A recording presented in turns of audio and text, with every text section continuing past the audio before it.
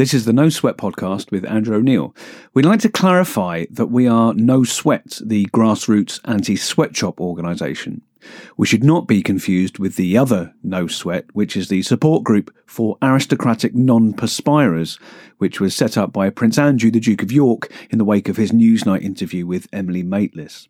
To our knowledge, Prince Andrew's No Sweat organisation does almost no campaigning against unfair labour conditions.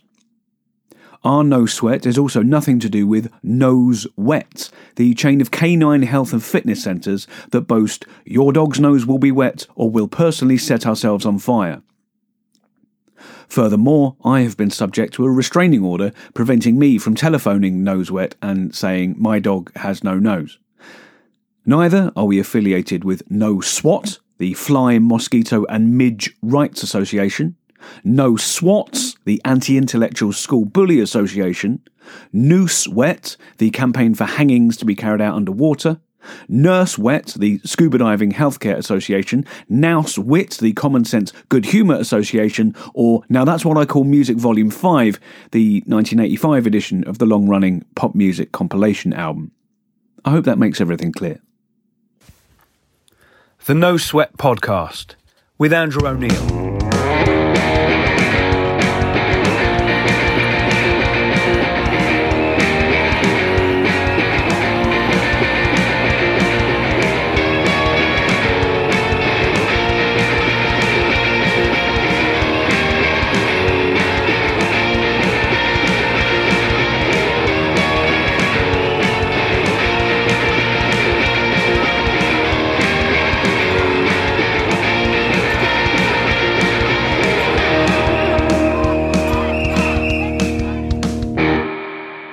Welcome to the No Sweat podcast, the official podcast of the grassroots organisation that fights sweatshop labour and builds worker solidarity worldwide. I am Andrew O'Neill, non-binary, occultist stand-up comedian and dickhead. And I'm joined by my two esteemed colleagues. First up is the inventor of the Sony Discman, London's foremost archery safety officer and current No Sweat activist of the year. It's Nav Singh. Whoop whoop. What's up? And we also, as an excellent noise. We also have campaigner, blogger, creator of the 1980s sitcom The Golden Girls, as well as writer of the best-selling SAS Survival Handbook. It's Maisha Begum. I'm genuinely enjoying the subtle greetings. So, this is episode 2 of the No Sweat podcast. This is the first one where we're going to be digging deeper into regions, and exploring the issues that are behind sweatshop labour and behind workers' exploitation, and finding out what people are doing about it. And we have an absolutely incredible interview with an absolutely incredible activist, but we'll get to that in a little bit. So I, dear listener, am here to guide you through these issues, to hold your hand, because I'm basically ignorant about all these issues. So I'll be asking all the questions most people will be too proud to ask, like a shameless heavy metal medieval fool. But sire, why is sweatshop labour bad? Now, today we're talking about Haiti, and here is what I know about Haiti. Haiti is a country in the Caribbean. It's the western half of an island that it shares with the Dominican Republic. It's an ex-French colony, so basically white Europeans killed and displaced the indigenous population, as they always did, and then filled it with exploited workers and also with slaves, with African slaves. I also believe that Haiti is the first country to declare independence from colonial rule. That is the sum total of my knowledge, but happily we have people here who know much more than I do. So, Maisha, could you give us a bit of a background on Haiti politically, economically, and why that country is a focus for workers' activism and a focus for anti-sweatshop campaigning? Yeah, sure. So Haiti is a hub for sweatshops, essentially, that largely supply US brands. And so the US has largely been involved in Haitian politics via intervention, coups, etc., in order to continue to profit from cheap labour from Haiti. And so we've seen an uprising in workers who are standing up against poor wages. They're demanding the government increase minimum wage. The conditions there, which you'll hear about, are pretty horrific. But at the same time, this uprising has been pretty phenomenal and has accomplished a lot in terms of collective bargaining agreements and just standing up for workers' rights. And I think it's been really powerful, what we've seen so far. And I think it's really key for us as a campaigning group to keep standing in solidarity with Haitian people, because as you mentioned, like they've historically stood up against injustice. Particularly from imperial powers. And I think it's just, I'm just pretty inspired. I'm still very inspired from this whole interview. Like, it's amazing. And I really hope people gain so much from this, not just from what's happening now, but the history of the group and the individual and what the struggle has been and how far they've come. Yeah, absolutely. So Nav, from the No Sweat activist point of view, what are the organisations or the main organisation working in Haiti that No Sweat are campaigning in solidarity with? So the organisation that No Sweat is working with directly is Batay Ouvriye, which means the workers' fight in English, which is the organisation which is fighting for workers' rights. They formed in 1995, and in 2009 they've started to create unions in garment factories in Haiti. Right, excellent. So there's I want to say indigenous, but indigenous obviously has another meaning when we're talking about places like Haiti. But there's a grassroots, workers' movement that's happening there that No Sweat are campaigning alongside, and this has a bit of history. And the incredible activist that we interviewed, we'll go into that in some detail later on. So who is this incredible interviewee, Yannick Etienne? Yannick is one of the organisers in Batay Ouvriye,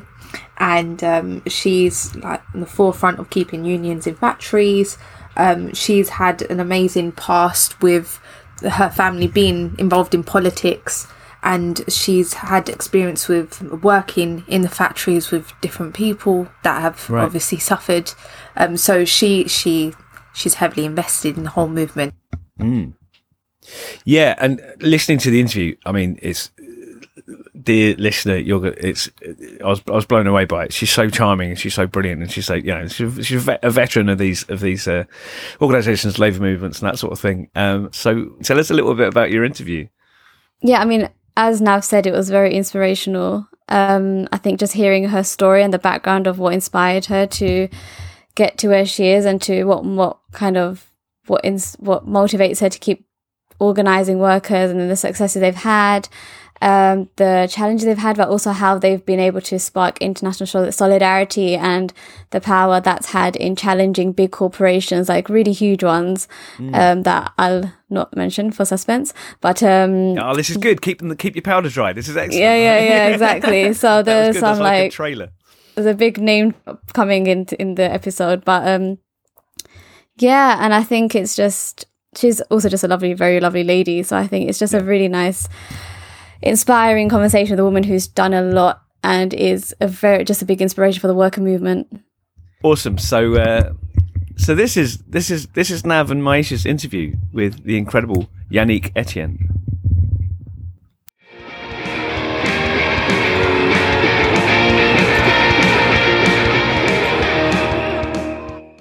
So it's nice to have you here, of course. We'll start off with the question. No Sweat have first worked with your organisation, Batay Ouvriye, for almost 20 years ago. So you've been involved in the workers' rights in Haiti for a long time. How did you first get involved in the struggle? So I was working in a little health center, in a poor neighborhood in Port-au-Prince. So one day it happens that there was a little boy that came very burned, almost all over his body. And then I was surprised to see that, that kind of burn. I said, what happened? Where is that boy's mother? Okay. I said, I have to find that woman to tell what's going on. She leaves a kid like this. The next day I went to visit and the mother. And then I found out she was a worker at a factory. This is how we meet.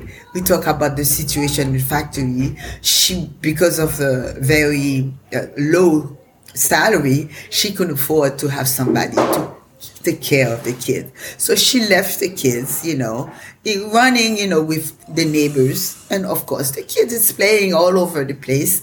And then this is when the kid went to play in fire, so, and then got burned. And then this is how it starts. She invite me to a factory, of course, in front of the industrial park. So I started talking to people and then finding more and more. And then I got involved. This is how I got involved. Because I was really in the struggles in the popular neighborhoods, but not in the industrial sectors. So this is how, because of this, this little health center helping people in this neighborhood, I got connected with the workers, and then I got involved, of course. And I even tried to work there. They wouldn't let me stay. I worked for two weeks because, of course, I was different, because they know. I was talking to people. I was trying to understand the situation. It was just not like a regular worker who just tried to do the job. And then, even though I was fired, and I kept having the same, relations with the other workers, because they knew about me. And then we knew the contact, and then we start having meetings. I invite them to the neighborhood because there were other workers in the same neighborhood. So we start having meetings, and this is how I got involved with the workers' movement. And then, of course, I was always interested in the working class struggle, and of course, due to my background and progressive, so you always tend to involve, particularly at that time. We're talking about 1980s, and because I was in New York, because I left my parents had to flee to the United States. So I was, I'm not saying I was, she was as a political refugees, I should say. Yeah. So that young, my family was always involved in policy, particularly my father. My father was what you call the Camoquin during the Duvalier's time. And then these are the people who took arms against the Duvalier's government. Okay. Amazing. My father, my uncles were involved in this. And then my stepfather got arrested. This is why my mother has to leave the country. So I was in a very political family that way. I mean, not my mother, of course, but my uncle, my father, and stuff like that. But since she was raising the kids, so she there were some implications for her. Just she ran for her life. So I was interested in the political, particularly progressive political activities when I was in New York. And then so I went to college. I was involved in the student movement period where we were supporting and the anti-colonial struggle. And, of course, South Africa, Zimbabwe, these countries were not nations yet. So they were fighting to become nations. So, of course, as a student, I was involved in supporting those struggles, the African liberation struggle. And of course, in the United States, there was the Black movement. And so I got involved in organizing the Haitian student to form, Haitian association. So to preserve our culture, to have meetings among Haitians and stuff like that. So I was pretty involved, when I was in the United States. And then when I got back home, after Duvalier got that down, and then of course I continue to get involved. So this is the whole the background. Well, this is what this I got involved in. I got involved in so many movements, student movements and workers movement, and and popular neighborhood movement. Because at that time, because you remember, this is the popular neighborhoods that really that rised up. To fight against Duvalier's regime and stuff like that. So this is it. But the student movement, of course, I was very young at that time, and this is why I was just like you, involved. At that age, I was really involved in this. So of course I got involved in the workers movement, and then it becomes much more structured. Okay, organizing, let's say, having formed unions, difficulties to keep the unions in the factories because the bosses wouldn't let that, and then of course, and then and it takes a little time, because every time we manage to have a union, because if you need 10-12 people to form a union, once you send a letter to the factory management telling them we form a union, so like that, they start getting rid of the people, and the people got fired. So it was very difficult and to form a union movement, in the factory. So we persist, we continue to get involved, and then we decide around in 2009, because we had a big movement for raise, for minimum wage, and there were so many people involved in this struggle, and then I said, wow, we have so many people, and then they were not organized at all. We said we have to organize these people, make sure we have an organized movement. It's not just people, because was on May Day, people just got in the street, to demand for a salary hike, and then this is how I got. We think the way we were organizing the workers, like instead of having one union for each factory, we said we're going to have an industrial, union. Yeah. For all the factories together, even though they can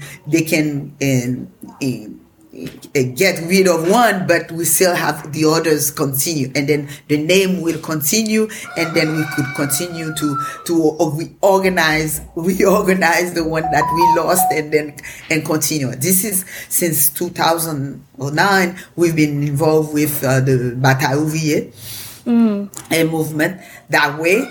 Of course, since in 1995, we formed the Batay Ouvriye movement, but it was mostly outside.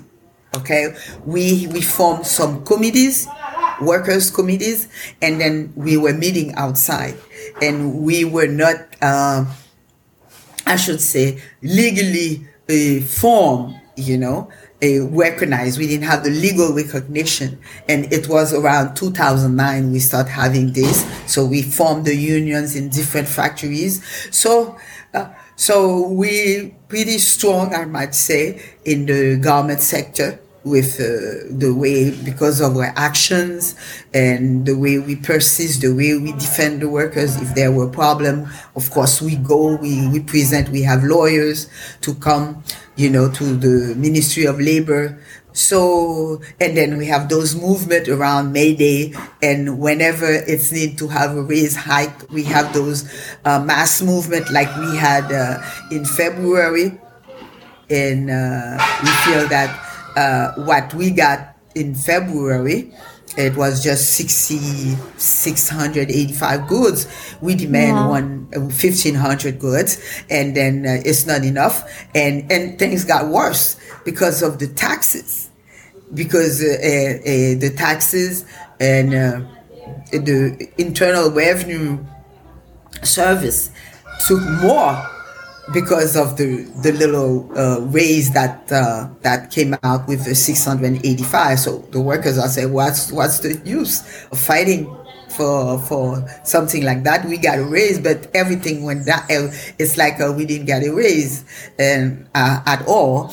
And then, so this is a big problem. So even things got so complicated that, like yesterday, the association, the government owners association, published a note saying that they're not gonna get the taxes on the workers until the government decide how it must be done, because there were some protests, people protesting against this, because it's about more than 25% of their wage out. That's ridiculous. It is. Can you imagine? The wages are already low. Of course, we're talking about there because it's not just the minimum wage.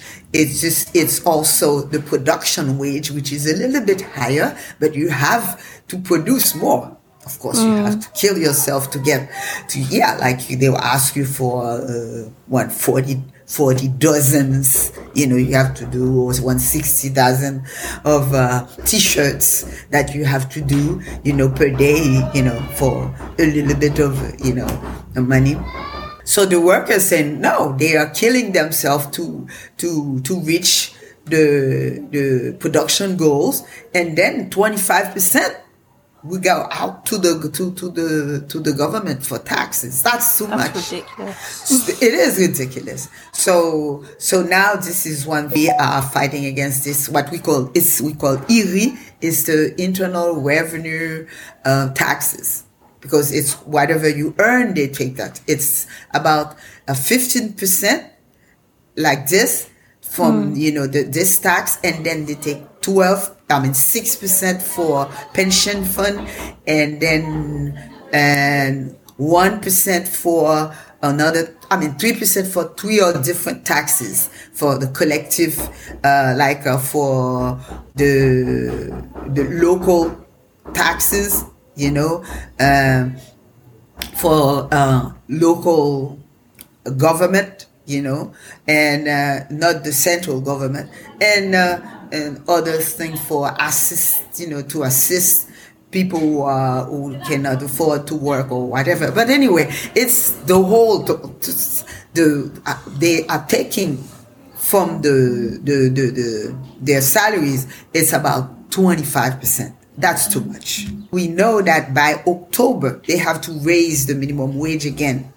Yeah. Because the law says every new fiscal year, if the fiscal year starts around October in Haiti, and then if the inflation rate it's more than 10%, they have to adjust the minimum wage. But we know already the inflation rates it's more than 20%, and the prices changes almost every day. Like you buy something, say you buy 3 plantains for 50 gourds, and then the next day it's 100 gourds. It's the next day it's 125. The next day it's 150. The problem is we have 2 kinds of inflation in Haiti, in the economy, because most of the stuff that we use, we buy them from outside. It's imported goods. And of course, the problem in the south with earthquake and then cyclones or whatever, and so we have all these things, storms, and also dry season.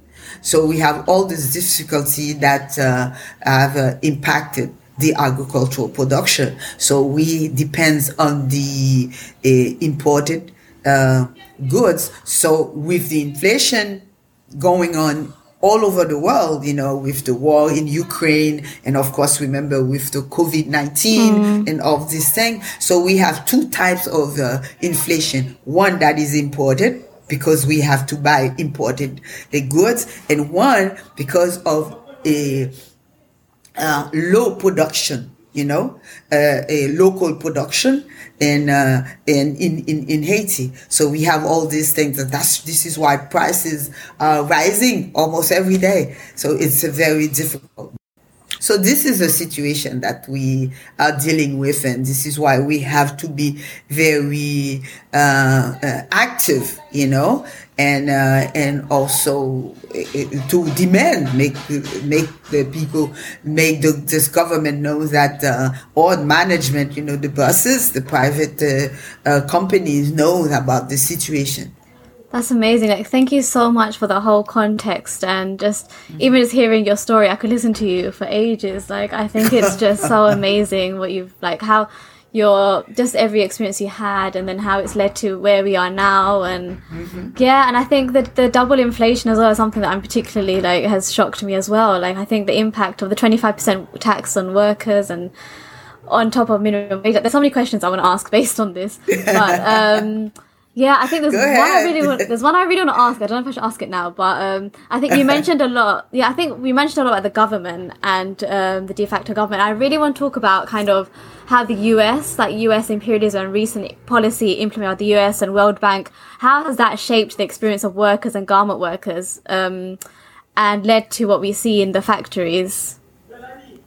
You see, most of the brands that are producing articles in Haiti are from the United States. Yeah. Okay, we're talking about brands and like Under Armour.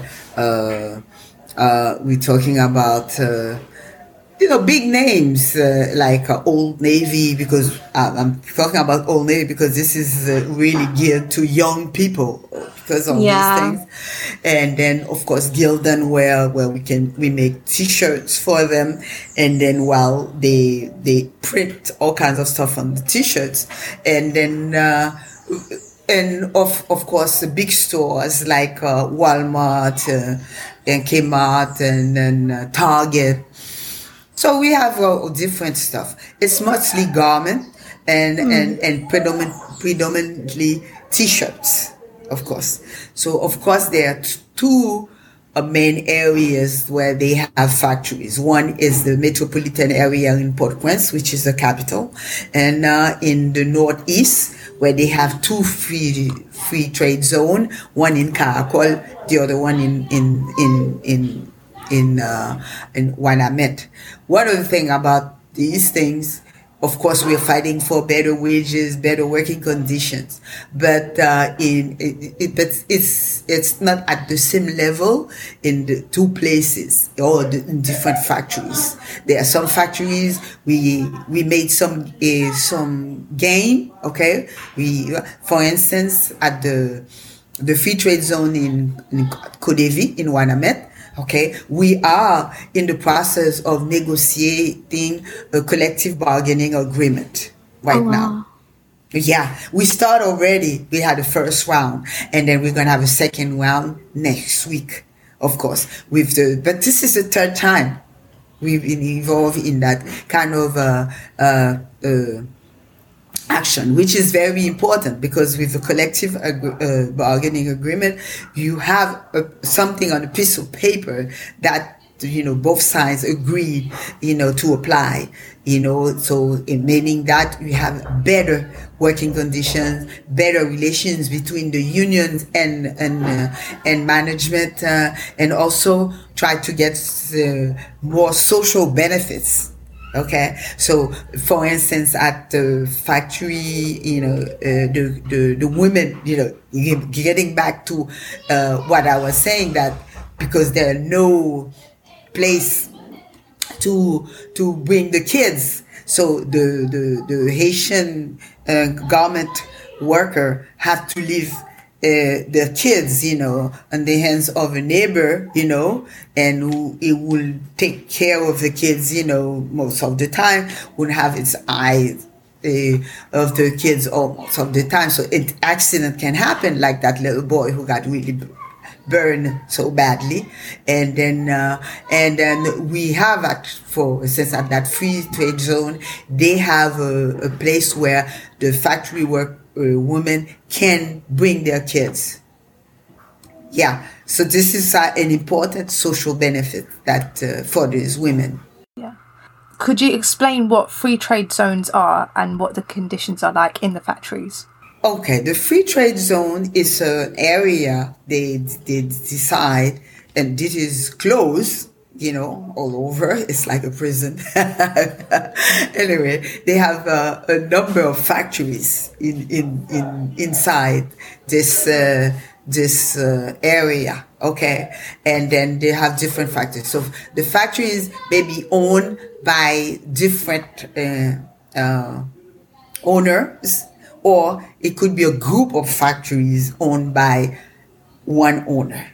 Okay, for instance, so there's a difference between the one in Port-au-Prince and the one in Wanamet. In Port-au-Prince, each factory, they have about 35 factories inside the free trade zone, and it's owned by different factory owners. Okay, different. And then at Kodevi, when it started, in Wanamet, it was owned by just one owner, and that was the Ouvriye, and this is the company that built this free trade zone, because this is a private free trade zone. Okay, and but the one in Port-au-Prince is owned by the state. It's a public one, and the state rent to different companies. So you have this thing. So in each factories, of course, they have their own rules, they have the way they treat people. But mostly the working conditions are, it's the one in Port-au-Prince, it's very hot, because it's been there since the 1970s. So it wasn't built as we know now. There's some after what happened in Bangladesh. Rana Plaza. Rana Plaza. So the rules have to be changed, particularly the occupational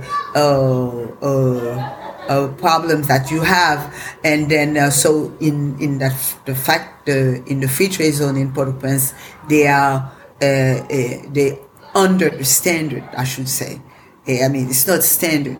So you have the situation where, and the factories are really hot because they don't have enough blowers to get rid of them, because you have all those machines working. It's getting friction. It's really hot, and they're much more stricter too, and they very anti-union most of the time, and then it's mostly women working under and supervisors that are men. Okay, there's a division thing. Yeah. And then you found the problem of sexual harassment because of this type of situation, and also because of the poverty of the people, because social harassment is something like in many places where it's involuntary, but you have in a situation where this woman has to pay his rent. It's coming in next week, and there's no money to pay this week. And so if a supervisor said, okay, I could do something for you, and then she accepts this type of of course, it's sexual harassment. We're talking about somebody at a higher places, offering it's to help workers. It's not right. It's not right. So you have this type of situation, sexual harassment, and of course not enough bathroom and taking care properly. Like if women won't find toilet papers and to help. Sometimes water scarce. Okay, and even to wash their hands, and so it's So I'm not saying it's that way all over, but there are really, it used to be worse because of the struggle, and then things are being denounced, and workers are more aware of the situation. They can protest and say, no, we need water, we need papers, we need all kinds of stuff, in factory. So also because of the presence of union too, so they can raise the problems, raise the questions, and to the factory management. So the problem, it's the kind of it's the social relations. And there are physical problems like water, scarce, and sometimes you can't find water to drink, or people have to go and buy a bag of water, outside, or they have to bring their own water. You found this situation in different places, but also you have it's the way they treat people. Like usually the workers feel that they don't treat them properly, like they're not human beings. This is the problem. And then also the services are not adequate, because let's say you don't feel well, okay, even though you pay for social for medical services, you pay insurance, health insurance. But when you go to the hospital, you don't get the services that you need.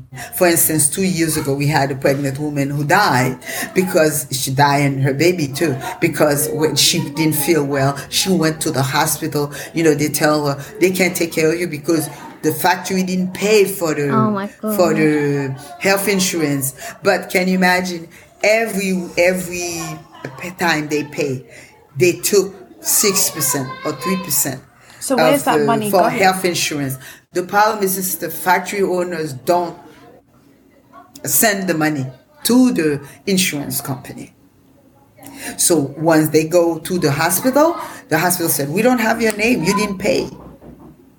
This is the situation. So you found this. So like I think 2 years ago, and then she died because of this. And we found another worker also who had a heart attack when he went to the hospital. They couldn't take care of him. So you have this situation. The services, health services are bad, and also, of course, low wages and the difficult inside the factories. The relations are really bad because of the way they treat people, and it's a social class bias, because they are in the lower class, so the one who are supervisors or managers, okay, they don't treat them well. So this, you can find this problem between inside the factories, and of course the low wages and the physical conditions. A lot of lets, because the factory is not clean. Of course, they are dealing with garment. There are a lot of lint coming out of this garment, and so you found a lot of people having respiratory problems, and another problem because of the food they're eating. They don't eat proper food, nutritious food. You found people who have stomach problems. Okay. And of course, I mentioned the service, health services. It depends on if the factory owners send the money to the insurance company. But if they doesn't, although they took the money out of the salary, but they don't send it to the insurance company. They kept it. And then this is one of the things. So this is the problem that you have to deal with. And of course, the insecurity situation, because you have the workers, they live very far from the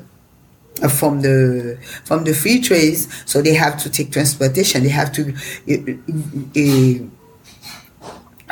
get up early, to find the bus to take them to the free trade zone. So with the insecurity problem, and then the streets are, sometimes they have to take the street while people are having guns. They have guns, fires going on, particularly in some neighborhoods where some groups are taking over this neighborhood, so they control this neighborhood, and sometimes it's difficult to get out, or they have to run, or sometimes people are telling them they shouldn't be in the street, or pushing them, and just like that, telling them, or stealing their stuff, like their phones and their purse, while they are in the streets. So they have to deal with this issue, or sometimes this is the situation in Port-au-Prince.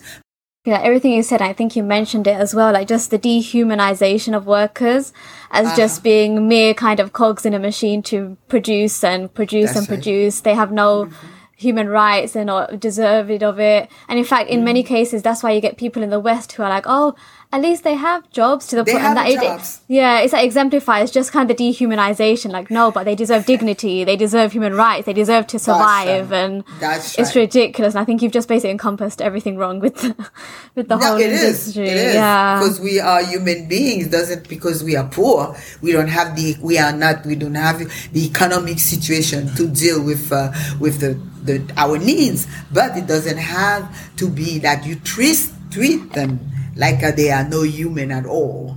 Women are working because they are dignified person. They want to earn a living. They want to take care of themselves, take care of their kids, take care of their families. This is so dignified, This is the most important. So our free trade zones, they're not covered by legislation or anything, like human rights sort of laws and... Well, yes. But the question is not that because it's a workplace. Of course, they have to abide by the international ILO conventions. Of course. But, of course, they don't. Sometimes they violate them. And there are laws. They have to abide by the national labor law.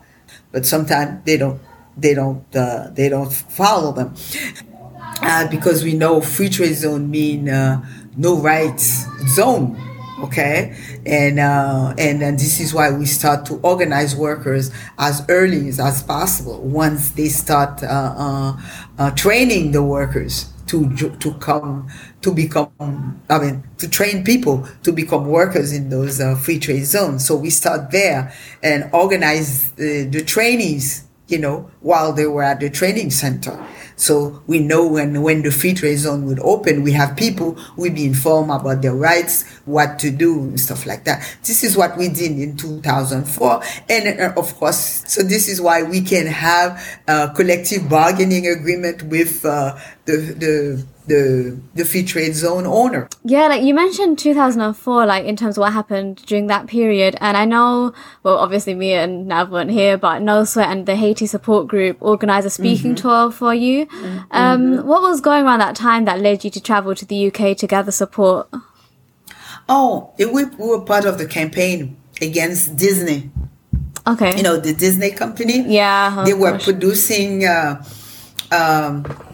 there were a sleepwear for children, and with Mickey Mouse and all the Disney characters.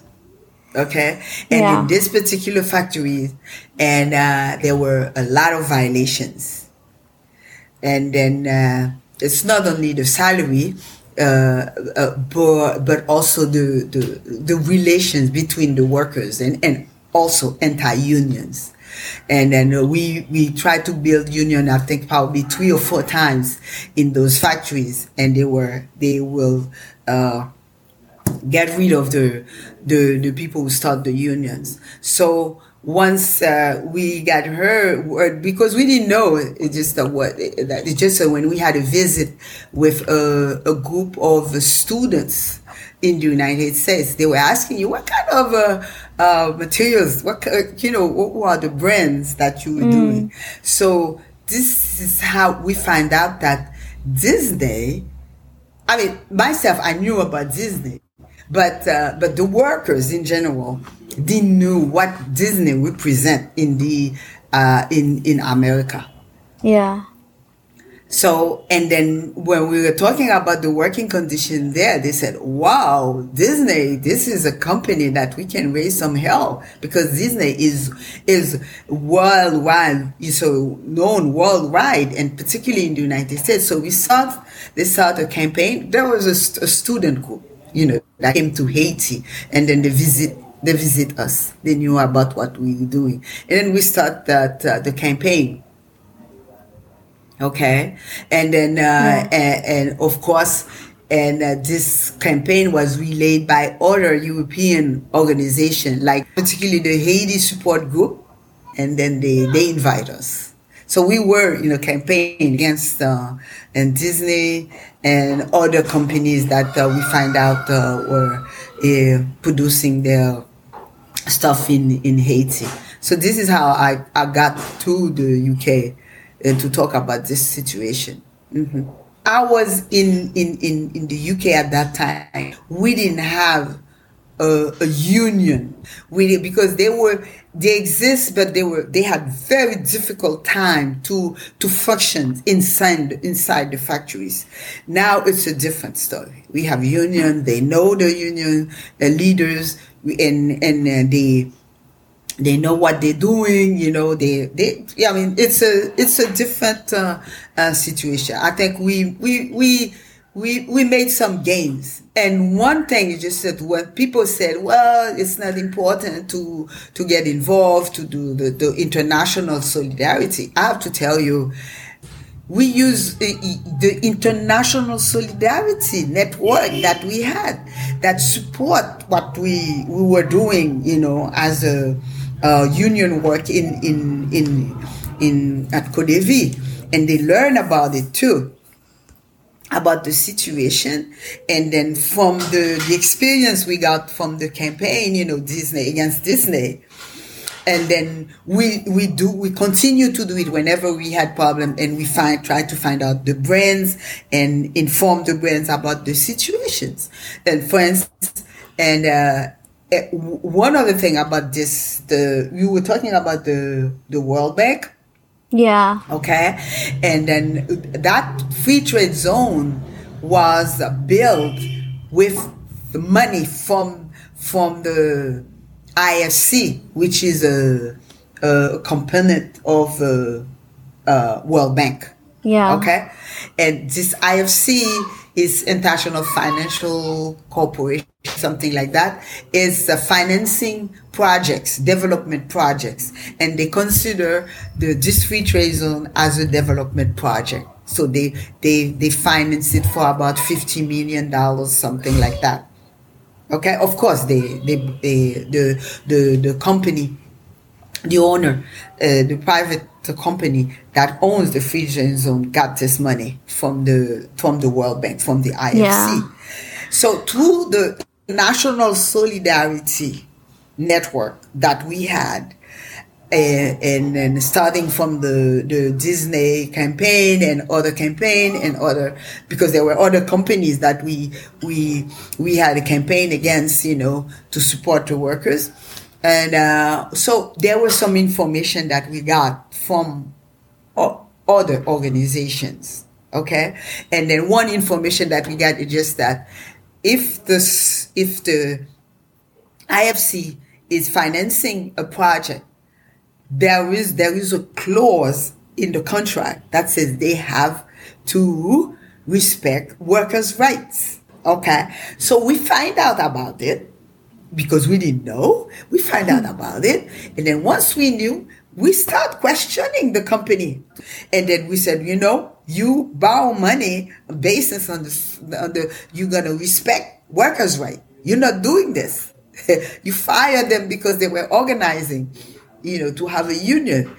And then we wrote to the IFC people, and then they got involved and they put pressure on the company. And then at the end, it ended up we having a collective bargaining agreement, the first CBA that we had with this company. And then we went on to have a second, and now we're having a third one. We made those important steps in our struggle to organize workers, in the country. So this is one of my examples to make people understand what you're doing when we're talking about international solidarity. It's not a vain thing. It's not a word just like this. And it's something that help organizations that are working really that are fighting for better working conditions, better living conditions. Well, a better world, I should say, And this is a step. This is maybe a little thing. This is just one little thing, but it's important for the people who benefit from it. But Thank you so much for your time, and thank you so much for... Thank you. Thank you so much. It was very enjoyable to talk to you. This is the first time that it's good. Really good. I enjoyed it.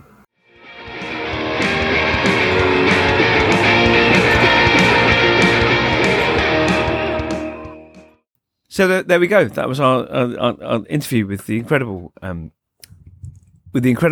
Etienne.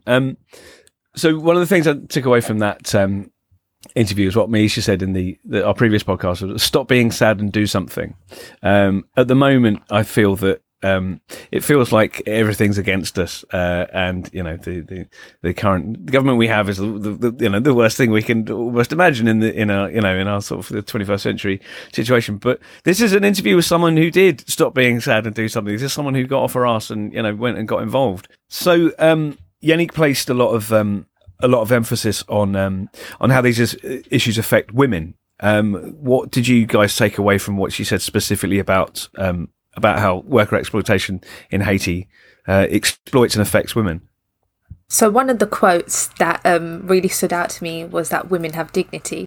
Yeah, I mean, I think it was really important that she spoke about how women are essentially, the factory will use their vulnerability and the fact that they know they need to pay their rent and they need the money essentially to survive. And so they use that to essentially prey on them, and that's why they end up being subjected to sexual harassment. And I think that's very much something we see across the garment industry. And like Nav said, it's really important to remember like we are distanced from these workers, but they deserve dignity, they deserve rights. Yeah. And that's what Batay Ouvriye are working towards, which is helping these workers to, I guess, learn their rights, to stand up against it, and collective bargaining. And I know we are going to be very trade union centered, but I think and worker organizing centered, but I think this conversation out like generally in this space isn't spoken about as much. And I think it's really important to remember that these sorts of collective bargaining agreements are crucial because workers have a say in their rights. The ability for workers to be able to organise in the first place in these factories, I think, is so key. So the work they are doing is so crucial to workers being able to fight for their own rights and to demand justice. And I think it's so pivotal. Challenging the IFs, challenging, I didn't mention this before, challenging Disney with their international solidarity. And I think it's so important. Yeah, that's something else. The international solidarity component, that these campaigns and these issues are not isolated to individual countries. The international component is key, right? So she mentioned how it's super important that and how she obviously really appreciates international solidarity, because with that it raises awareness about the situation in other countries, and it just supports what the workers are asking for. And again, it puts pressure on companies once they see that they're getting this support internationally. I read before many years ago about free trade zones, and this is something that she mentions. So can you explain to me and everyone else who's as thick as I am, what free trade zones are and why they are a sort of key component in the sort of multinational corporation exploitation of workers, how they come about, why they exist, and what they are? Yeah, so these free trade zones essentially allow or give the space for it's basically a way to incentivize brands to come to these countries and essentially source clothing from there, because they're very relaxed in terms of tariffs. The taxes that brands have to pay are very low, and it's essentially just saying, look, we can give you this cheap labor in these factories, come to us. And so these free trade zones are set up like literally across the global south, trying to incentivize brands to come down, and that's why it's extremely cheap. They violate laws, but nothing's done about it. It's just kind of, they just merely exist. They're not really something to abide by. And yeah, brands are very, very aware of this. In fact, that's exactly why these zones do so well, because brands thrive on that. They thrive on the inability of workers to associate, for freedom of association, the low wages, the lack of tariffs or anything. They don't need to pay. They just come in, exploit workers, get their goods and leave.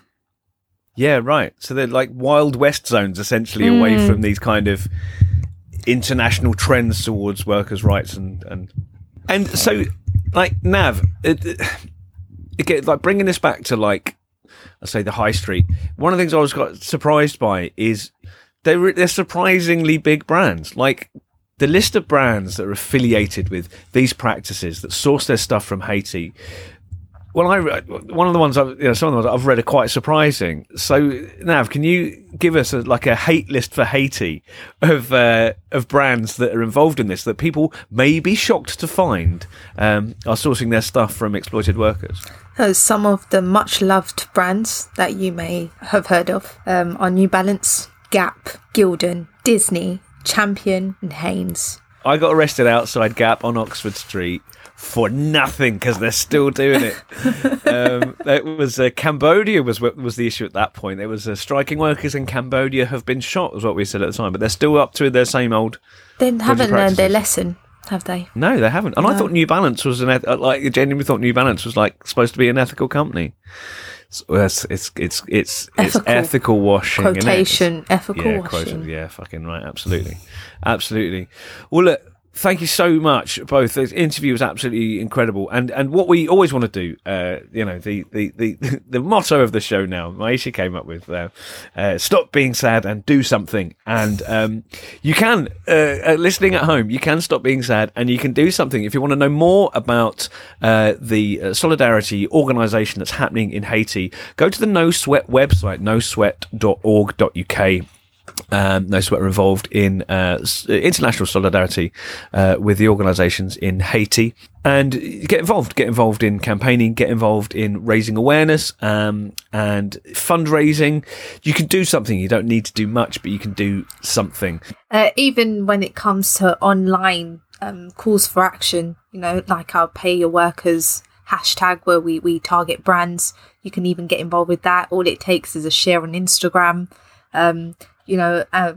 Like targeting brands, they'll see it. If enough of us comment and tag them, they'll see it 100%. Yeah, wicked. Use your keyboard for something other than just arguing with TERFs on Twitter. I mean, do argue with TERFs on Twitter, but do that as well, please. This is a issue. You can find No Sweat on Facebook, No Sweat UK, on Twitter, no_sweat, and Instagram, no_sweat_UK. If you just Google No Sweat, you'll find it. You'll find all of that stuff. So thank you very much to our experts and activists, Maisha Begum and Nav Singh. You've got a different surname here. Yeah, it's I've got both. I've got Kaur and Singh. So what would you prefer? Singh. Kaur means princess, so it's the female one, and then Singh is lion, but I have both, so I'm non-binary by default, basically. Yeah, wicked. All right. Cool. You know what, fuck it, just say both. Navpreet, I'll say Singh. both, all right. Yeah. Kaur Singh or Singh Kaur? Kaur Singh. Coursing. All right. So thank you to our No Sweat activists and experts and interviewers, Maisha Begum and Nav Coursing, non-binary by default. They are a princess and a lion. I'm off to buy a pair of New Balance trainers and then throw them through the window of Primark and then pick them back up and go and find someone who needs shoes. I have been Andrew O'Neill. This has been an incredible, educational, enlightening experience. This is the No Sweat podcast, and we thank you very much for listening. Get involved.